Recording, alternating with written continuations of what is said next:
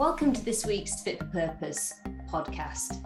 This week we're talking to Graham Boylan. He's HR Director of CRH UK and Ireland, and part of that involves Tarmac, which is a company a lot of us will be familiar with. And of course, it's a huge company in relation to infrastructure across the whole of our country.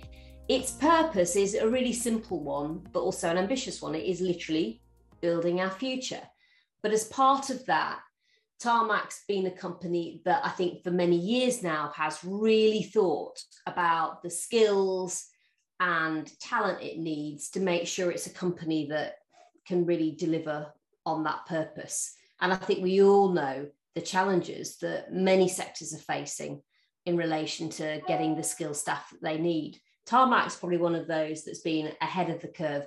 Graham, it's brilliant to have you on board and doing the podcast this week. I think, first of all, most people probably think they've got a basic idea about what a company like Tarmac does, but it might be worth you just setting out, if you like, the core of what the business does. What does building our future as a purpose really involve you doing? Thanks, Justine, and it's great to be with you today. So maybe a little bit about the Tarmac business, first of all. So we're really the leading sustainable supplier of building materials in the UK.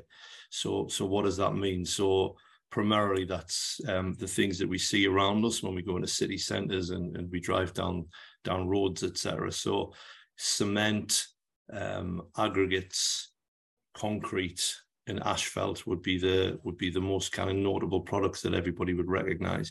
But we also manufacture things like aircrete blocks that go into housing, and we provide the mortar that binds bricks together. So a whole range of things that help us to kind of build the communities around us. So probably most of what we come into contact day to day, there's a fair chance, isn't there, that literally on a day-to-day basis, you've come into contact with something that your company would have helped prepare and get into situ. I think there's no doubt about that. Yeah, absolutely. You know, you go into any city centre and you look at the buildings and you look at the roads and you look at the pavements, and we'll certainly be part of all of that, which is a great thing, I think, for our employees. You know, they get great pride in all of the major projects that we get involved in, and can see that, you know, their work coming to fruition around us. Absolutely, and it is crucial for the wider country. Now, I mean, our paths first crossed, didn't they, really, when you had the honour of having His Royal Highness Prince William open the National Skills and Safety Park, and that was just before the pandemic, Graham. But for your role in HR, tell us a little bit more broadly about that upstream work that you're doing with schools and promoting careers, looking at STEM, and then we'll come on to that work that you're doing on apprenticeships after. Sure. I guess, first of all, it's really important for us as an organisation to be representative of the communities which we serve. We have sites all around the UK. And we're in, you know, just about every corner of the geography. So we like to make sure that we offer real career opportunities for local people all around the country. And you know, whilst we're not completely unique in that, there aren't that many organisations who have the kind of footprint that we do. So we take that responsibility really seriously, and we do our best to get into all of those local schools and colleges and universities, etc., where young people are, and we chat to them around the career possibilities with us. I think quite often when young people look at an organisation like ours, they see the products and they understand that there'll be a manufacturing process, but probably what they don't see is all the strategic work that goes behind it, and the fact that you've got accountants and HR professionals and human professionals and all the rest of it. So there's a huge range of careers within the Tarmac organisation, and I think when we open young people's eyes to that, and they understand also that we're part of a much bigger global organisation in CRH that does similar things all around the world, then, you know, the possibilities for careers for young people are almost limitless, which is a great selling point for us. We're also very keen that, you know, within that kind of chat to schools, we ensure that we're appealing to the broadest kind of sector of community that we can. So we want to make sure that we're for example, I think young people can sometimes not be attracted to the construction industry because they think it might be kind of dirty jobs, etc. And whilst there are some kind of tough roles that we have out there, there's a huge range of opportunities within the business, and we want to make sure that no matter who you are, no matter what your background, we believe there's a career for you with our organization.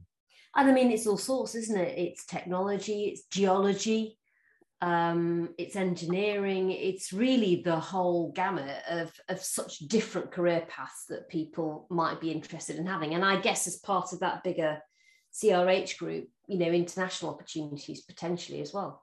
There are, yeah, that's right. No matter what your background or kind of education, there's probably a really good career path for you as an individual within Tarmac or the broader CRH. And you're absolutely right. We have a number of individuals each year who come through their careers with the Tarmac business in the UK, and then start to look at more international opportunities later on. And some people then relocate to other parts of the world and really begin to kind of build international careers, which is fantastic. For other people, they might want a role where they're much more local and do something that they're happy to be kind of where they are, and that's great too. So I think we can appeal to just a broad spectrum of people.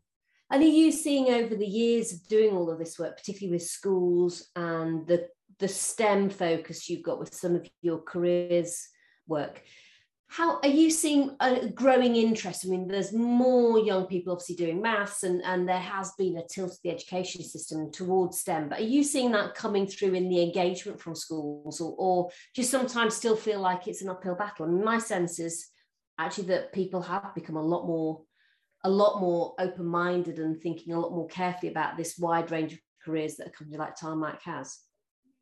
I think you're right. I do think we've seen a movement in that, and I think it's come from both the schools themselves, but also from parents. I think parents are more switched on maybe than they used to be around the careers for their own children. And one of the things that we've started to do in a much better way is talk to the parents around the career opportunities as well, because getting their support for their children's future is vital, in my opinion, particularly for younger children. Yeah, I think that's a really good point. And of course, one of the other big shifts that we've had has been from almost those traditional conventional routes, doing A-levels, going to university, then going into a career, switching over towards apprenticeships. And that is something that Tarmac has really focused on a lot. Tell us a little bit about the Tarmac apprenticeship program and how it's developed over recent years. I think, first of all, Justina, we're great believers in not picking the winners too early. And what I mean by that is sometimes academic success can be more about the background of the parents of the child rather than the ability of the young person. So we're really keen to give opportunities to everyone who works for us, no matter what the background or the starting position. And we've got quite a number of successes throughout the years of individuals joining us in apprenticeship positions and rising to very senior leadership roles. And I know you've met some of those in the past yourself, which is great. And even this year, we've seen a couple of people rise to director level positions who joined us as an apprentice, which I think is wonderful and really shows a real kind of meritocracy within the organization, which I think is incredibly important to build a good culture. I mean, in terms of our apprenticeships, this year we've gone to market for the biggest intake of young people that we've ever gone to market for. And there's a couple of reasons for that. One is during the pandemic, we didn't, as many other employees, we didn't recruit as many youngsters as we had before. We were kind of battening down the hatches to a certain extent and kind of getting through the difficult times. But now we're through that. It's just incredibly important that we invest in the future, and that's what we're doing. So we're taking on many apprentices, higher apprentices and graduates right across the UK. And I think already we've had about 140 offers accepted. And the diversity of that group is the best we've ever seen, by a distance. And we've made huge efforts to advertise in places that maybe we didn't kind of seek out talent before. So I think we've kind of learned a lesson around that, and I think we're seeing some incredibly talented young people ready to join our business in August and September of this year.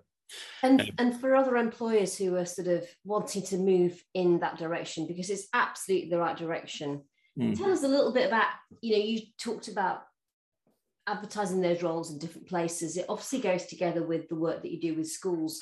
It's easier said than done, isn't it, I suppose, getting to that wider talent pool. For Tarmac, what would you say some of your learnings have been on how to do that successfully? Because you're obviously having an impact now. I mean, first of all, it's hard work. It takes a lot of effort from a lot of people across the business. Many people from my team work really hard on this, but also in the wider business, there's an awful lot of commitment to get out there and talk to individual schools in kind of local places. So, this stuff's not easy. It takes commitment, it takes time. And I think it's just really about people getting out there and telling the story.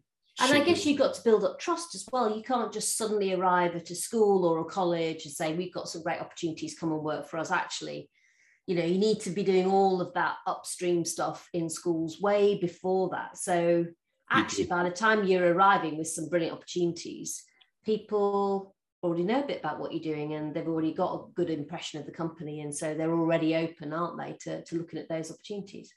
Yeah, I mean, certainly you'd hope so. I mean, I guess we always really want to be a good neighbour in a variety of ways. Employment's one of them, but there are many others. Within our business, we have a lot of land, and we take mineral from that land. But at a point where the mineral's exhausted, we have to make sure that the land is left in a better state for the community than it was before we started, and we do that. And there are multiple examples of kind of wonderful biodiversity projects all around the country that have been built up from a past site that we've taken mineral from, and we're incredibly committed to that, because I think if you do those kind of things, then people in the community see you for what you are, as an organization who are trying to and doing the right thing. So, stuff we're talking about today around employment is one facet of what we do around community, but it's certainly, just one part of a much bigger picture. Yeah, about developing that broader relationship that's one that's really positive. And on the back of that, then, you become a business that, of course, people want to become more involved with, because actually you're taking that broader responsibility for what you're doing. I think that's right, Justin. One thing that's been really interesting this year, maybe if I take you back a few years, if we advertised a role in the sustainability function maybe 4 or 5 years ago, we would have got some applicants, but it would have been, kind of amongst the pack. It would have been like the other roles. This year, by a distance, and I mean by a distance, our most popular role was a graduate opportunity in the sustainability team, by an absolute distance. I mean, we were inundated with individuals applying for that role, to a point where we actually, there were so many really good applicants, we took many of them into other roles within the organization to start later in the year. So that just shows that, I think, the agenda around sustainability has moved incredibly quickly over the last 3 or 4 years. It's a bit like the internet was kind of around for a while, and everyone went, where's this going to go? And then all of a sudden, boom. And sustainability is front and center of everything that we talk around in the business. Yeah, and it comes back to the discussions I have with a lot of younger people, where they're just really looking for a career with purpose, with a sense of, why it matters, and they want to do that in a company that's also got that sense of purpose. Now, I wanted to definitely come in and talk about the National Skills and Safety Park, because obviously that you got that going before the pandemic. It was officially opened in 2020. and of course, it continues to develop now with health and safety work and all of that. Tell us, for people who aren't familiar with it, obviously, tell us a little bit about what the NSSP does. I mean, it's obviously based just outside Mansfield in Nottinghamshire. So one of those classic places where actually it can really be part of that levelling up work that happens in a local community. Yeah, I mean, you've been yourself, Justine, so you know it's an amazing site. It really is. Yeah. So it's a disused quarry site near Mansfield, as you say. As you drive into it, it's for anyone who's been to Centre Parks, it's a bit like driving into Centre Park. You got the tree-lined entrance, which gives you a really nice feel. Yeah, that's right. And we've gone there because to build the park a few years ago, because we wanted to have an environment that was really conducive to learning, and that's what we've tried to build. So within the park, there are there's a building where you've got training rooms, etc. But I think even more importantly, outside there are all kinds of facilities. There's a maintenance area. There's a place where road building actually takes place. So there's kind of gangs of road builders would simulate building a road in kind of in a real way. So it's a very practical environment. So we get people to do stuff and to practice stuff, and they have experts with them who will help them to be even better at what they do. And we've professionalized kind of operator roles. Yeah. So we've taken them to the next level, and by doing that, I think we do a couple of things. One, we build real pride into the work that people do, which I think is hugely important. But also we raise for some of them, we raise the possibility of them then building their career for themselves. And bettering themselves and bettering the lives for the families and all those good things. So it's back to the point earlier around meritocracy. So for me, above everything else, the park gives everyone who works for us the opportunity to be the best version of themselves that they can possibly be. And that's really right at the heart of our strategy in terms of learning and development. We want everyone to have the chance to be better than they currently are. And the park gives them that environment to really strive for that. And people love going there, just it's one of those places. It's a fantastic facility. There's absolutely no doubt about that. And actually, when you walk through the door, there's that bit of history. Some of the the background to tarmac and all of that. And I just think all of that does make a difference. And I think the other thing for me was, you could have seen something like that as almost a bespoke facility for apprentices to go there. But actually what you've done is obviously, it is a fundamentally, as you said, Graham, it's a training, development, learning and development site for all of the employees, isn't it? It is, absolutely. It's for everyone. And that was exactly how we set out to create something that was for all of our employees. And many of them have now been to the park, and I don't think I've heard a single person get there and be disappointed.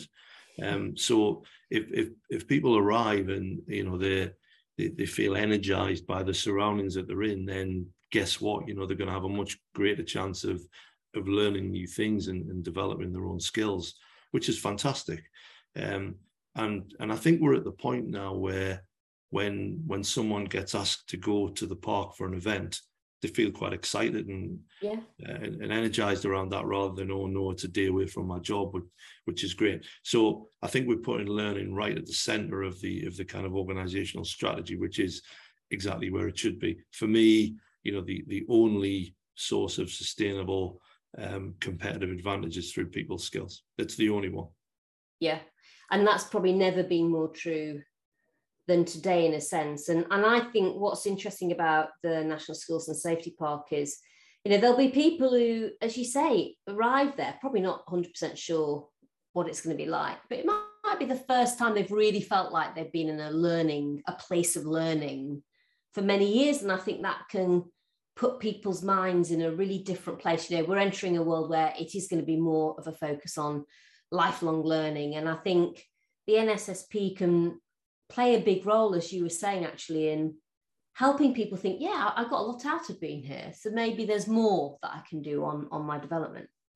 There is. I mean, I could tell a million stories, Justine, but, maybe just one. I mean, there are individuals who've gone to the park to start to take part in the professional operator development program that we run, which I genuinely think is kind of market leading. It's a fantastic program, and great credit to Matt Gibbs and Peter Kay in my L&D team for putting that together, because it is, it's a real feather in the cap of the organisation.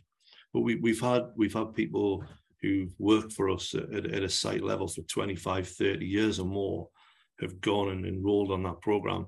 And actually, before they could really get going, they'd have to go back and do maths and English.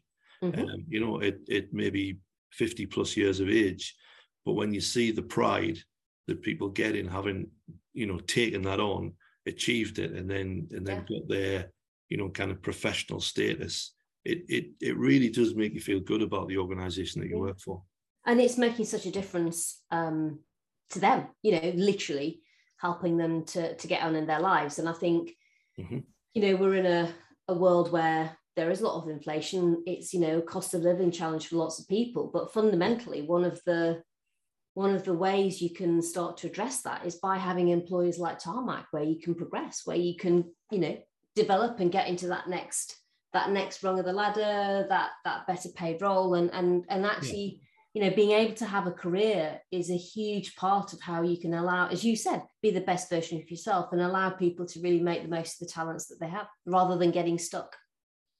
Completely agree. And in addition to that, I hope anyway that it makes the employees feel that the organisation cares about them and wants them to do well and progress. And if it does that, then fantastic. That's exactly what we want.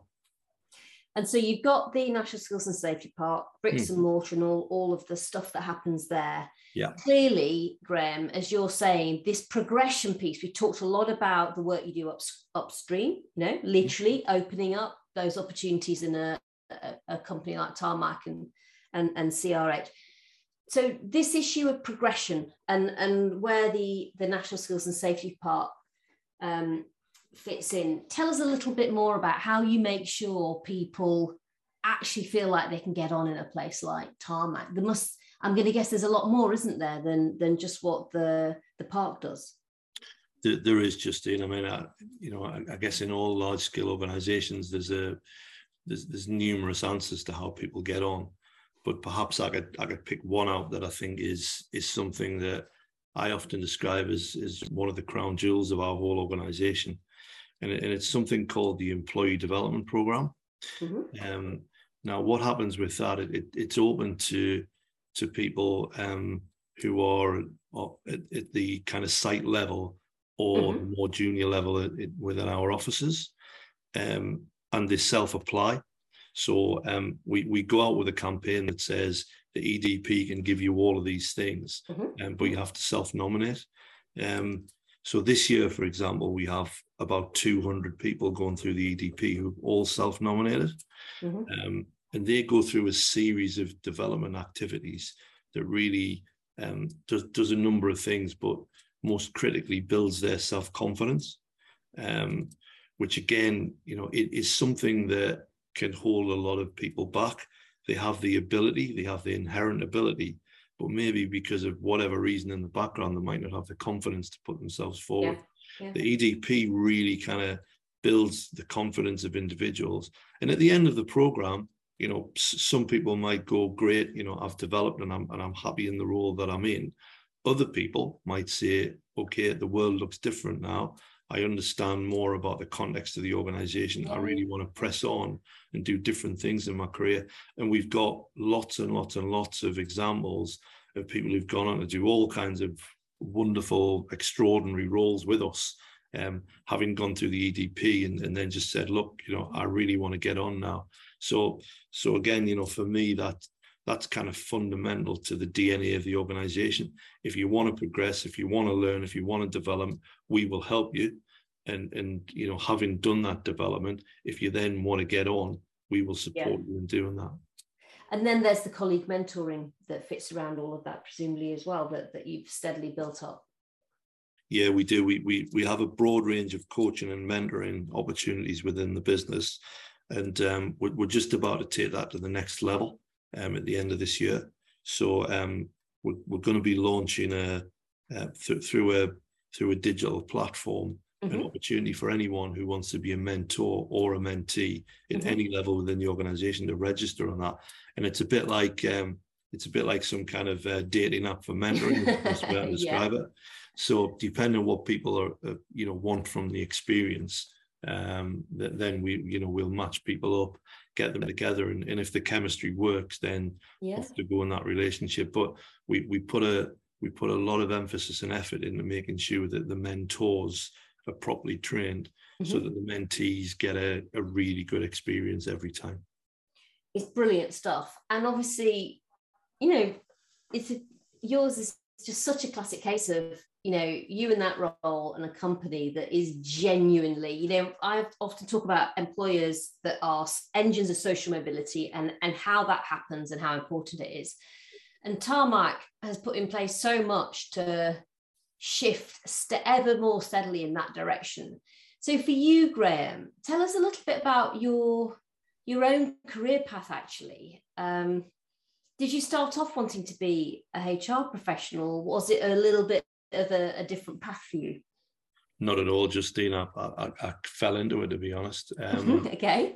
So when I was very young, kind of teenager, etc., I was a bit of a kind of mini entrepreneur. Kind of had a few small businesses, kind of costume jewelry business and a window cleaning business, and eventually I owned a betting shop, of all things. So yeah, some very interesting tips. Where was the betting shop? It was called Chick Parker's, and it was in Washington, in Tyne and Wear. Okay. My uncle was actually in something related to HR, and he found a job advert for me, which I applied for when I was 18. So after my A levels, and I got the role there. It was actually. So hang on, just for our audience here, Graham. So what you're saying is that by the time you were 18, you'd had a few small businesses, you'd had a betting shop, and at that stage, it's like a very different kind of work experience to most people. At that stage, then you suddenly think, oh, I'll try my hand at this HR stuff because my family member says this is maybe a good thing to do. Were you sort of thinking about doing anything like that, or was it just what he suggested? At the time, there was myself and one other guy who kind of owned the betting shop, and if I'm honest, at the time that was my main focus. So he was kind of running the shop on a day-to-day basis. So I kind of went into a job as I saw it, even though it was a kind of a trainee HR role. I saw it was a job, something to do through the week whilst we tried to build the the betting shop business. I guess my kind of vision at the time was try to have 10 shops, sell it to someone, and then just sit on a beach for the rest of my life. That didn't quite work out. So you go into HR, and then basically, what, do you really like it, or how does it all work out? I did, yeah. I mean, I got the taste for it really early. I mean, I've always been someone who is just really interested in people and wanting people to do well and helping people. I'm very much into sports. So I'm a team person. I enjoy success through team rather than individual. I really enjoyed it. I think I did quite well.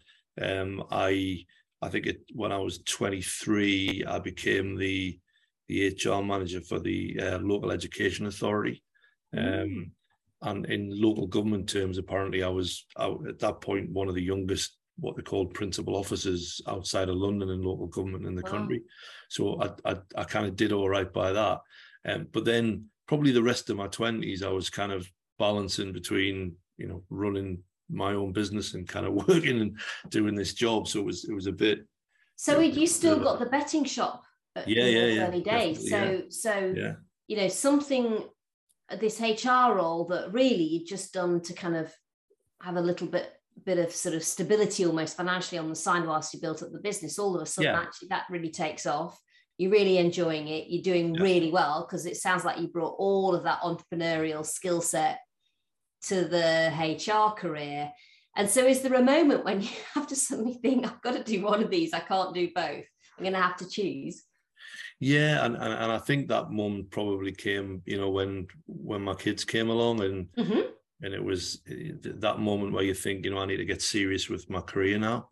And what I did at the age of about, I think I was about 31, I decided I need to do something completely different to try and move my career on. And I joined a software company. And I worked with them for about 3 years, and I got all kinds of really good experience in terms of kind of selling software, implementing software, etc., doing pitches to boards of directors all around the country, and really different but really good experience. But so I was not HR, but you know, technology and just really trying a different bit, almost to building up a different bit of your entrepreneurial skill set again. Yeah, I mean, if I go back to there, when I joined the software company, and it's probably hard for younger people to believe, but the day I walked in the door of the software company, I'd never used email. It was, you know, in hindsight, I would probably now describe that as a pretty brave decision, or a completely stupid one of the two. But it, you know, fortunately, it worked out. I managed to get my head around the new environment and really enjoyed it. But then I was away from home an awful lot in that role. So even though it was very enjoyable, and I worked with some fantastic people, got some really different experience, with 2 young kids, I was just away from home too much. So I started looking for another role again. And that's when the first time I ended up working for Tarmac in their Northern Scotland business in, I think it was 2001. And I had about 11, 12 years with the business then, Justine. And I moved from, I started as a regional head and went through various jobs. And by, I think 2009, I was the kind of group HR director of the old Tarmac business. But then I left there when the Tarmac business came together with Lafarge, and they formed a joint venture. So kind of off I went, and I had a year off, to be honest, and back with the horse race, and I bought a racehorse with a couple of friends, and had a bit of fun. And then after that, I went to work for Anglo American in a global role. So I spent a lot of time in South Africa. And did you just get bored when you were out? You know, there was a bit of, you just felt like you needed the next challenge. You'd recharged your batteries, but needed to get on with other stuff. Yeah, I would say I really enjoyed about 7 or 8 months of just doing what I wanted every day, which I hadn't had for a long time. But then you wake up one day and go, what's next? So from that point, it probably took me a couple of months to kind of find the right thing. And I was very fortunate to join Anglo American, and really, really, really enjoyed that experience. As I say, a lot of time in South Africa. I love South Africa, so that was great. Got to go down, you know, platinum mines and see how they manufacture kind of diamonds in De Beers and all this kind of great stuff. So and was that from a HR perspective? You were doing that role at Anglo? Yeah, it was. Yeah. It was. And then various other things happened. I had another role a couple of years later, which I didn't really enjoy, so we'll skip over that. And then I got the opportunity through talking to CRH to join the CRH business. And at that point in time, they hadn't actually bought the Tarmac business in the UK. Okay. So I'd kind of agreed to join, although I wasn't quite sure what was going to happen. And then then they bought the Tarmac business, and then I ended up talking to other people, and eventually kind of joined CRH to initially look after the Tarmac business in the UK. And then last year, was a bit of a restructure, and the UK and Ireland businesses all came together. So under the leadership of Peter Buckley, so I now work for Peter, looking after the UK and Ireland businesses as one big cluster in CRH. So I think for anyone listening, you know, a lot of young people will always think that, you know, there's a career path, you're doing this, you know, fantastic role, senior role at CRH. And then actually once you get into that journey, Graham, it's amazing, isn't it? Just how you've woven in entrepreneurship, obviously a genuine passion for HR, but then always being prepared to go off and do other things. Like literally there's always this power of inertia, I think, in life sometimes, where because you're doing something, you tend to keep doing it. And you've obviously never fallen into that trap. Would you say, I mean, if you were giving advice to young people now, what would it be? I'm interested because you've just got such a different career path to perhaps, you know, what people might have expected. Yeah, I mean, it's, as you say, Justine, everyone's path's different, so it's sometimes difficult to give advice. But one thing I would say is that for me, just being brave around choices is really important. And I see that, and I'm not talking about what I've done. I'm more talking around when I look at career paths generally, and you know, the people that get to really senior roles, you know, much more senior than mine. I think they've been brave around what they've done. They've moved internationally, you know, they've taken on challenges where they didn't quite know, you know, what the role would be. And really that's where the magic happens, you know, when people are in an environment that they're not familiar with, they learn the quickest because they have to. And really that's when people develop at that rapid rate and allows them to really progress their careers. I mean, if I could talk to myself again at 18, I would probably do very different things, and I would probably go on a very different path, interestingly. And I'd probably be braver with my own choices. But I do think that's something for people to bear in mind, you know, never say no to an opportunity because you're not quite sure what it is. Just give it a go. And what do you, if you say being braver with your own choices, what might that have looked like, do you think?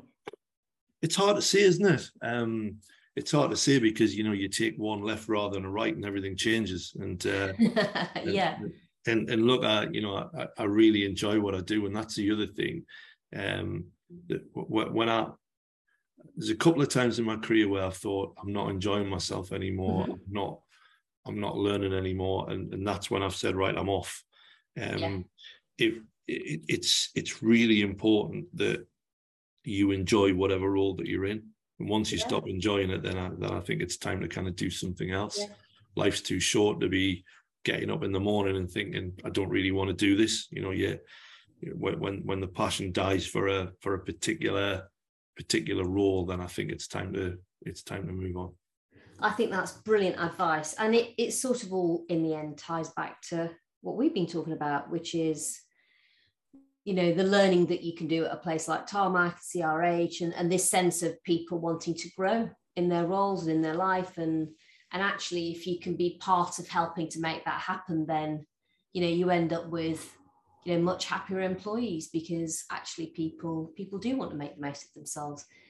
Graham, it's been absolutely brilliant having you on the podcast. I feel like of all the podcasts I've done, you're up there with most improbable career path to get to current role.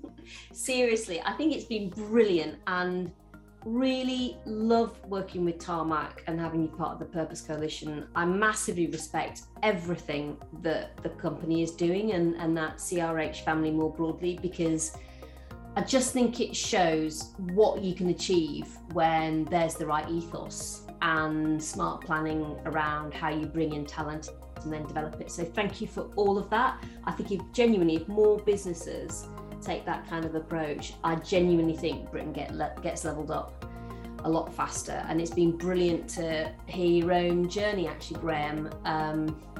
Absolutely superb. And as you say, it's about being brave, being bold, taking a bit of risk, and realizing that sometimes when you're outside your comfort zone, that's the best thing, because that's when you learn the most. Anyway, right, I'm going to stop waxing about this, but it has been fantastic.